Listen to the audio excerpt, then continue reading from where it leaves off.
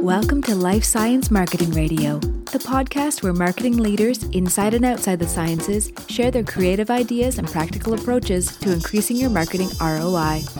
Here's your host, Chris Connor.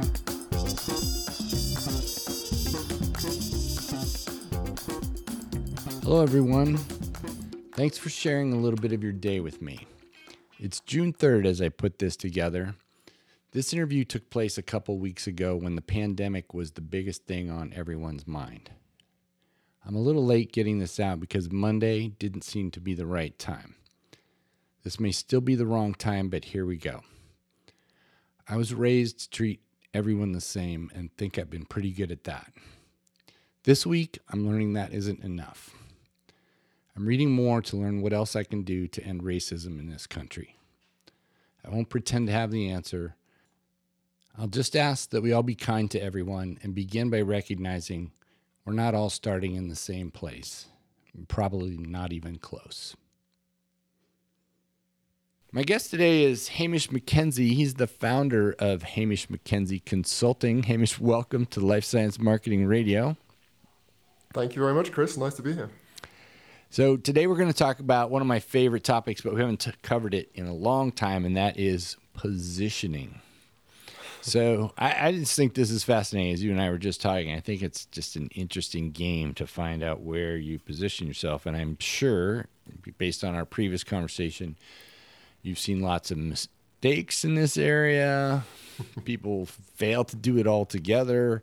But just to bring everybody up to speed, just describe what it is. Positioning. Well, yeah, it's interesting you asked me that because I often start, when I talk about it, I talk about what it isn't first. Yeah, all right. Before I tell people what it is. So, because what it isn't is it's not talking about you or your business. It's not talking about your product. It's not even, in the first instance, necessarily relevant to your product because nobody cares about your product. All they care about is what it can do for them, right? And it's also not really about your competitors either. And positioning, really, as far as I'm concerned, is all about what your prospects and customers think about when they hear the name of your company or the name of your. Just as to take an example from a non-life science world, I'm a big car guy. One of the best examples of this for me is Volvo. Volvo is never going to be the biggest car manufacturer in the world. It's never going to be the best car manufacturer in the world. But in the minds of its prospects and customers, it owns the safe family car space. So when I think about Volvo, I'm thinking maybe a bit of Swedish design, but I'm also thinking this thing is built like a rock. And if I or my family have an accident in this car, we're going to be fine. So that's the position that Volvo has in my head. And that, when it comes to positioning, is all that matters. And what they've done by doing that is that, and this is what I always try and tell my clients. They often come to me and say, we're finding it really hard to differentiate. We can't stand out. Company XYZ has got a better feature set than we do. They've got better customers. They've got whatever it is. And I just tell them, listen, don't look at this from the point of view of your competitors. What you need to do is you need to find a position of one that you can own. You need to create a market of one, and you become untouchable in that space, right? Which is exactly what Volvo have managed to do. It's taken them a long time, but and not every company can do it, or not every company can do it quickly. But that's what you should be aiming for, in my view. So there's a bit of aspiration to it, and when you say don't look at your customers, I mean, first of all, what we're talking about so far is positioning a brand, like the entire company and what they stand for. And we can talk maybe later about positioning your products and how you bring those two things together. But so you're looking for a position of one, something that is unique to your company. So what is the process you take people through to figure out what is that one unique thing? And then I'm always thinking there may be lots of competitors in the space, and I know you say don't look at the competitors, but how do you find that room in a crowded space to be the unique thing? I mean, I'm not saying like ignore your competitors, but I am saying don't use that as your starting point, and don't use that as kind of a stick to beat yourself with. Right. Because a lot of companies do that. They take almost a kind of defeatist attitude about it, and they just say, well, we can't compete with that, and we can't do this and we can't do that, and I say, yeah, absolutely, and so stop trying, and just focus on what you can do, because what you can do, and this is what I meant at the beginning when I said that positioning doesn't necessarily have much to do with your product. One of the ways that companies who are in that crowded space, who are in that difficult position and can't differentiate, is to focus on how they deliver it, and the experience that they deliver alongside with their product or service, as well as the product or service itself. It might be some kind of special technique, or it might just simply be that you're the fastest. Or it might be that, I would never recommend anybody goes, to become the cheapest. But it could be one of these kind of peripheral aspects, which is nothing to do with your feature set, but nonetheless allows you to stand out. Yes, I love that. So you've jumped ahead in my conversation here. Sorry. I think something that is often overlooked is that an innovation comes about in life science in some ways. You have a new product, a new reagent, new process, whatever. And you have it because it's better in some way than an existing powerful brand. But you overlook all the other things that go around it, because maybe it doesn't sell as well as you think, going, well, ours is clearly better. Why is it not outperforming? Or, like you say, we have something that doesn't have a better feature set. There's no way we can get ahead. And neither of those things have to be true, right? So you can focus on the experience of how you use it. Talk a little bit about some of those examples of delivery or other success stories you've seen where the whole customer experience is part of the brand. I mean, I've got some examples outside of life science in mind, but I'm not sure I've got specific examples, but I've got the kind of approach that I take to it. So, and this can be sometimes difficult to apply to life sciences, but essentially it's about the entire experience, right? So if I take another car-related example, God, I probably shouldn't be doing this, but anyway, I'm going to do it. So I am a big Formula One fan. Sometimes colleagues of mine will set up a special event for their customers, right? And so they will invite them to a race, which is great in itself, but it's only one part of the experience. So what they do a few months before that is to start sending, so let's say the race is in Monaco, right? So they start sending their customers information about the history of the race in Monaco. Then a couple of weeks later, they'll send some literature around the race itself. Then they'll send a food basket full of typical Monegasque cuisine, whatever, the wines and foods and whatever. And so step by step, they're kind of building momentum, building expectation around the whole experience, right? And then during the event itself, they will dot lots of little surprises through the event. So they have a great time, and then afterwards they'll be sending them photo books of everything that happened and various other mementos. So it's about building an entire experience around whatever your product or service is. yeah, I love that. I mean, I'm somewhat of a Formula One fan. I'm actually an IndyCar fan, number one. Okay.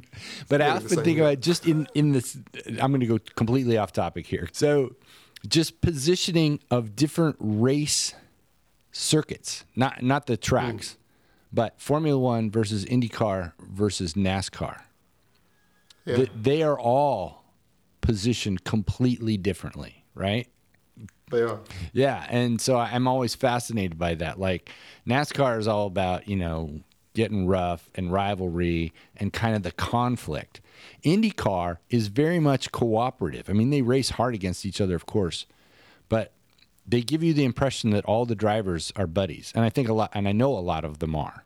And then Formula One obviously is the high end, lots of money, lots of bling, whatever you want to say. They all have their own market that they're aiming for, and they all own pretty well. And I think about airlines. I'm a big Southwest fan because of that experience. I mean, some people hate it, like the lining up and all that. I like it because it's when I look for tickets, it's easy to get exactly what I want going each way instead of having to sort through bundles of combinations. And then I pay for an upgrade so that I get early boarding. I always get a seat I want, and it's just simple. So a lot of times when you see positioning exercises, you see sort of a 2-axis matrix. And I'm always wondering, like, how do you decide what to put on those 2 axes and where to map your competitors and look for the open area that you could own? Is that a logical way to go about it?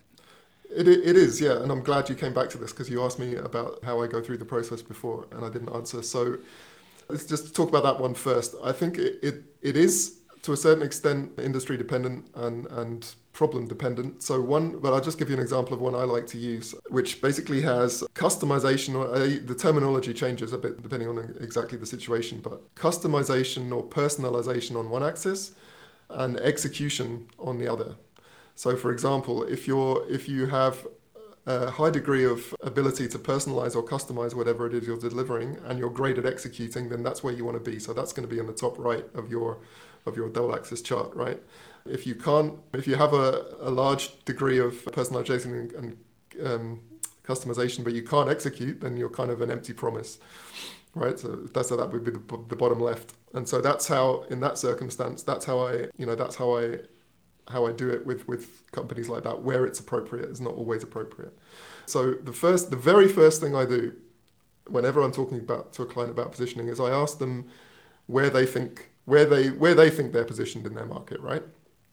And then I ask them, and how do you think your customers think you're positioned?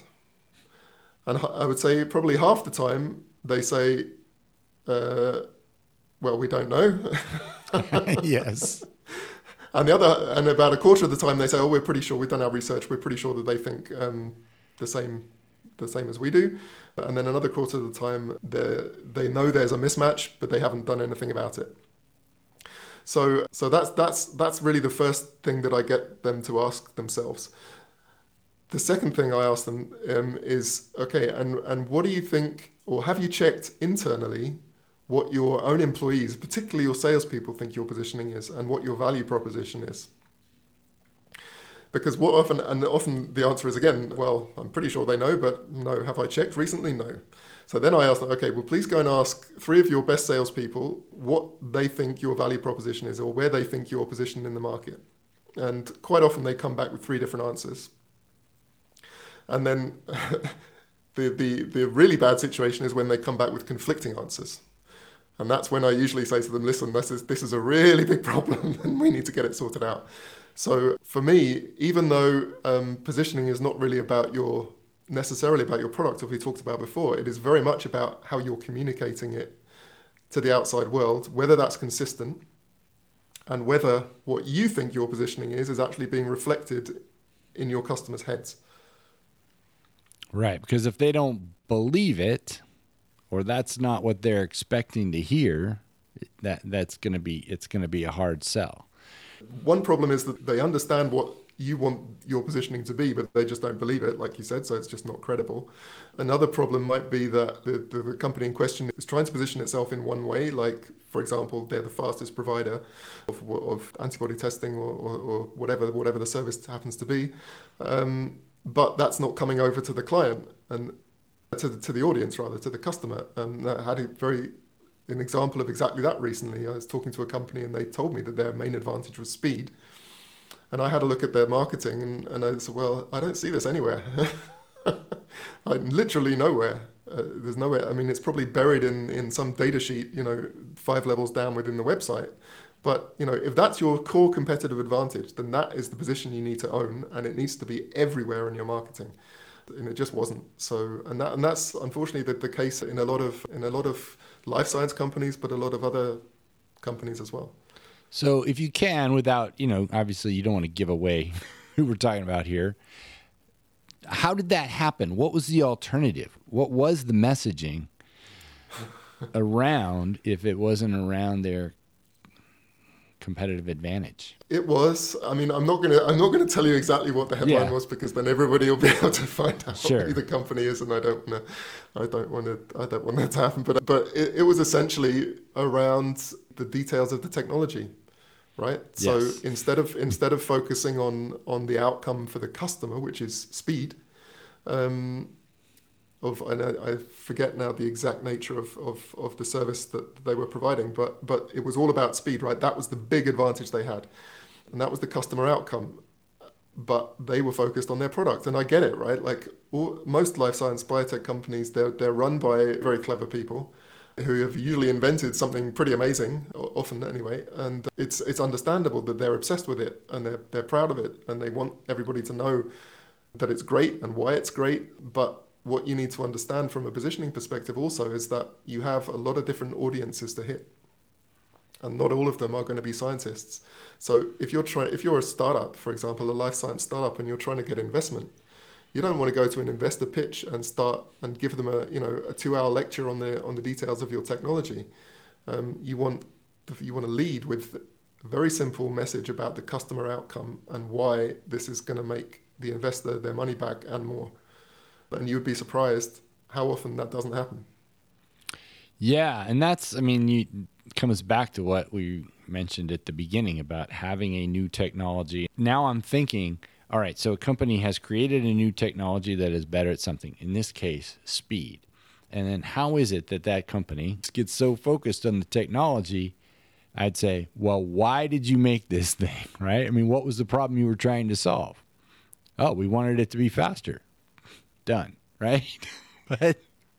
But obviously it's not that simple, because I think this happens over and over again with companies that get wrapped up in the technology, or they develop something that's better in a way that nobody cares.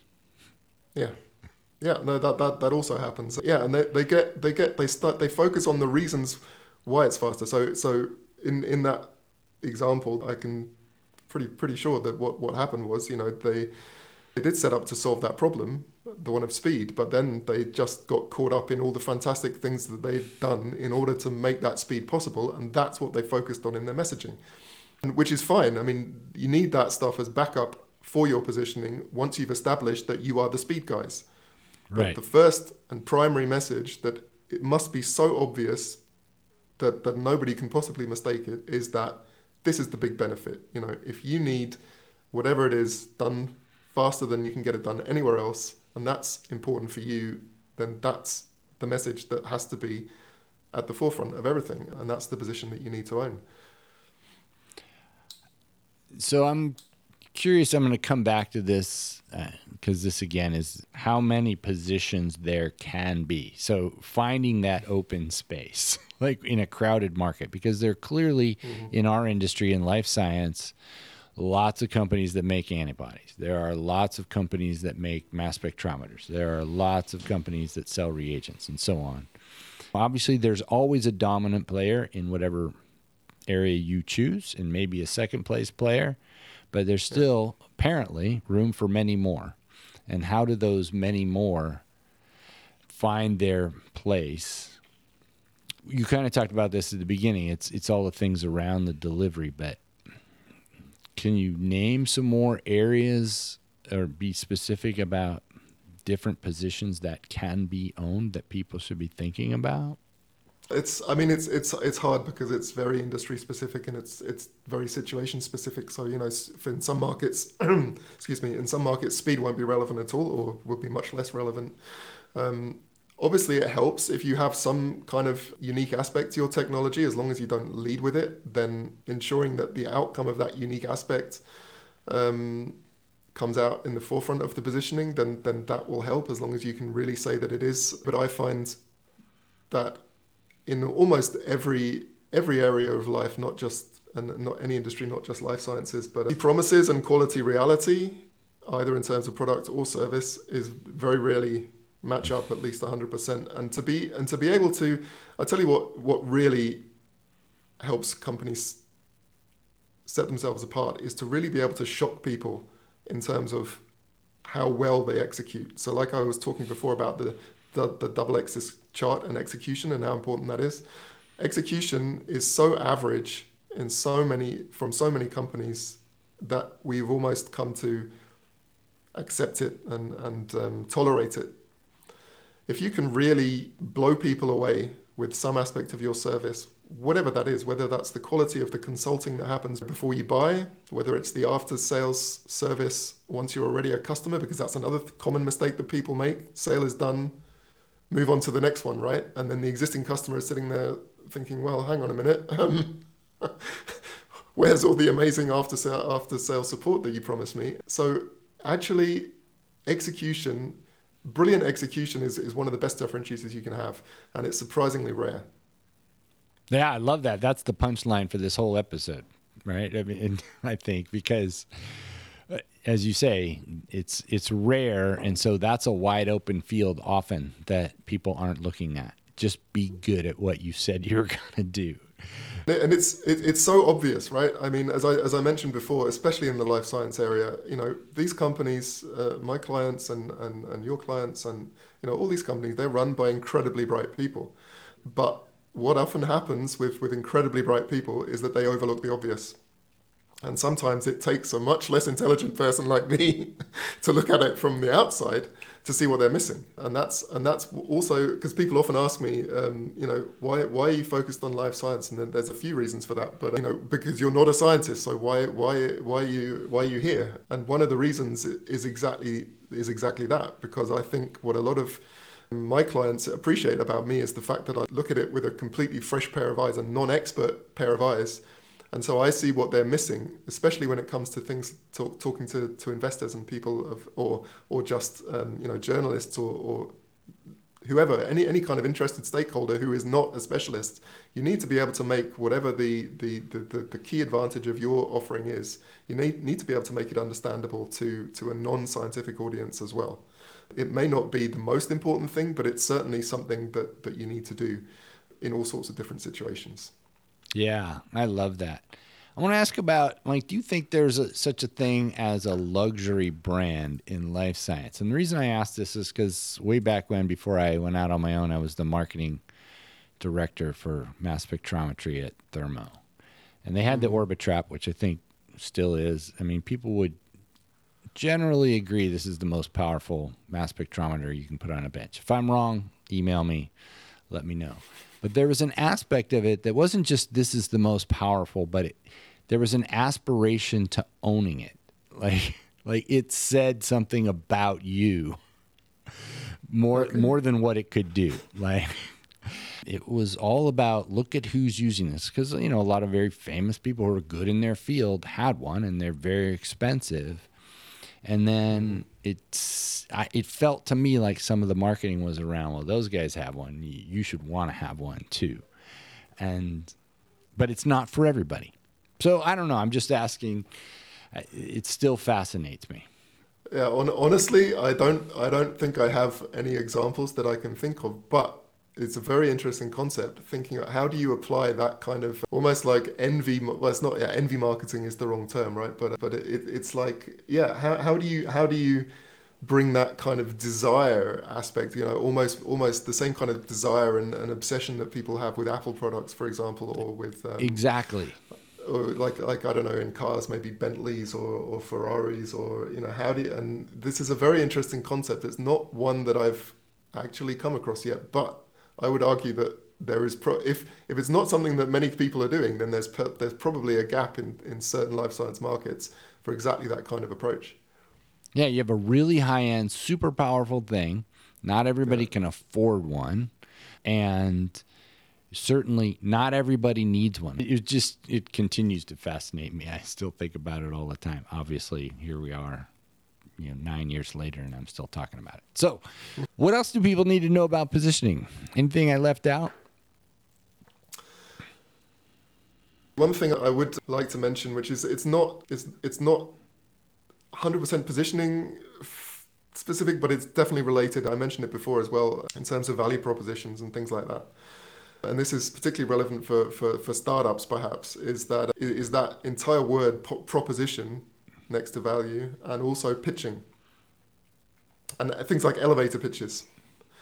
Now, I'm not going to tell you not to create these kind of things, because the logical next step once you know your positioning is to start creating messaging and value propositions around it, right? And then the first thing people tell you to do is create an elevator pitch, and it's not pointless. But I don't know about you, I don't know anybody who's ever successfully sold a very complex product in a 30-second conversation in an elevator. So, and I also think that there's a lot of startups who waste a lot of time and effort creating pitches and going into pitches and literally pitching at people, talking at them for like an hour, and then starting to get into the details of the technology, right? And what I like to talk about instead of these things like propositions and pitches is conversations. So once you've got your positioning done, then instead of creating a value proposition and a pitch, create a value conversation. So literally think through, get someone to literally play the role of the customer, and they're going to ask you questions and you're going to answer them, but ask the questions from the customer's perspective. And if you develop a conversation like that, and if you treat every pitch meeting like a conversation and not I'm pitching to you or at you, but instead you're having a conversation with you, then this changes the whole dynamic in a pitch situation, and it changes the whole dynamic of your messaging. So I guess that's one step beyond positioning in a way, but I think it's when we're talking about this and perhaps mistakes that companies make and ways they can do it better, especially if you manage to establish that positioning we were talking about before, where you're really kind of owning a specific position, then if you can make your messaging more conversational and more oriented towards the customer in the way I just described, then that is also very powerful. Yeah, and I think it's just, smart marketing. You're going to learn something based on that conversation, whereas given the straight up pitch, they might say no, and you never learn anything about what it was they were really looking for. So, Hamish Mackenzie, this has been a great conversation. I really appreciate you enlightening us on positioning today. I will put a link to your website in the show notes. Anything else we can point to that people would be interested in?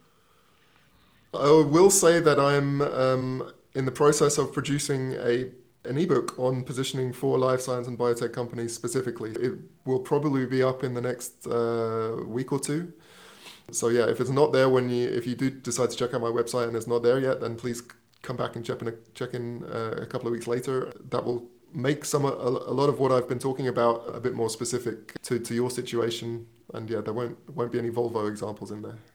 Okay, that's good to know. Well, this episode should come out in about 2 weeks, so that should work out well. Okay. All right. Thanks very much. Thank you very much, Chris. I enjoyed it. My pleasure.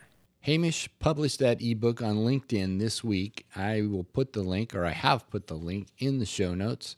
There may be a gap in the schedule for this podcast as I don't have my next guest lined up yet. I'm always open to suggestions. Email me, chris@lifesciencemarketingradio.com. Take care, everyone.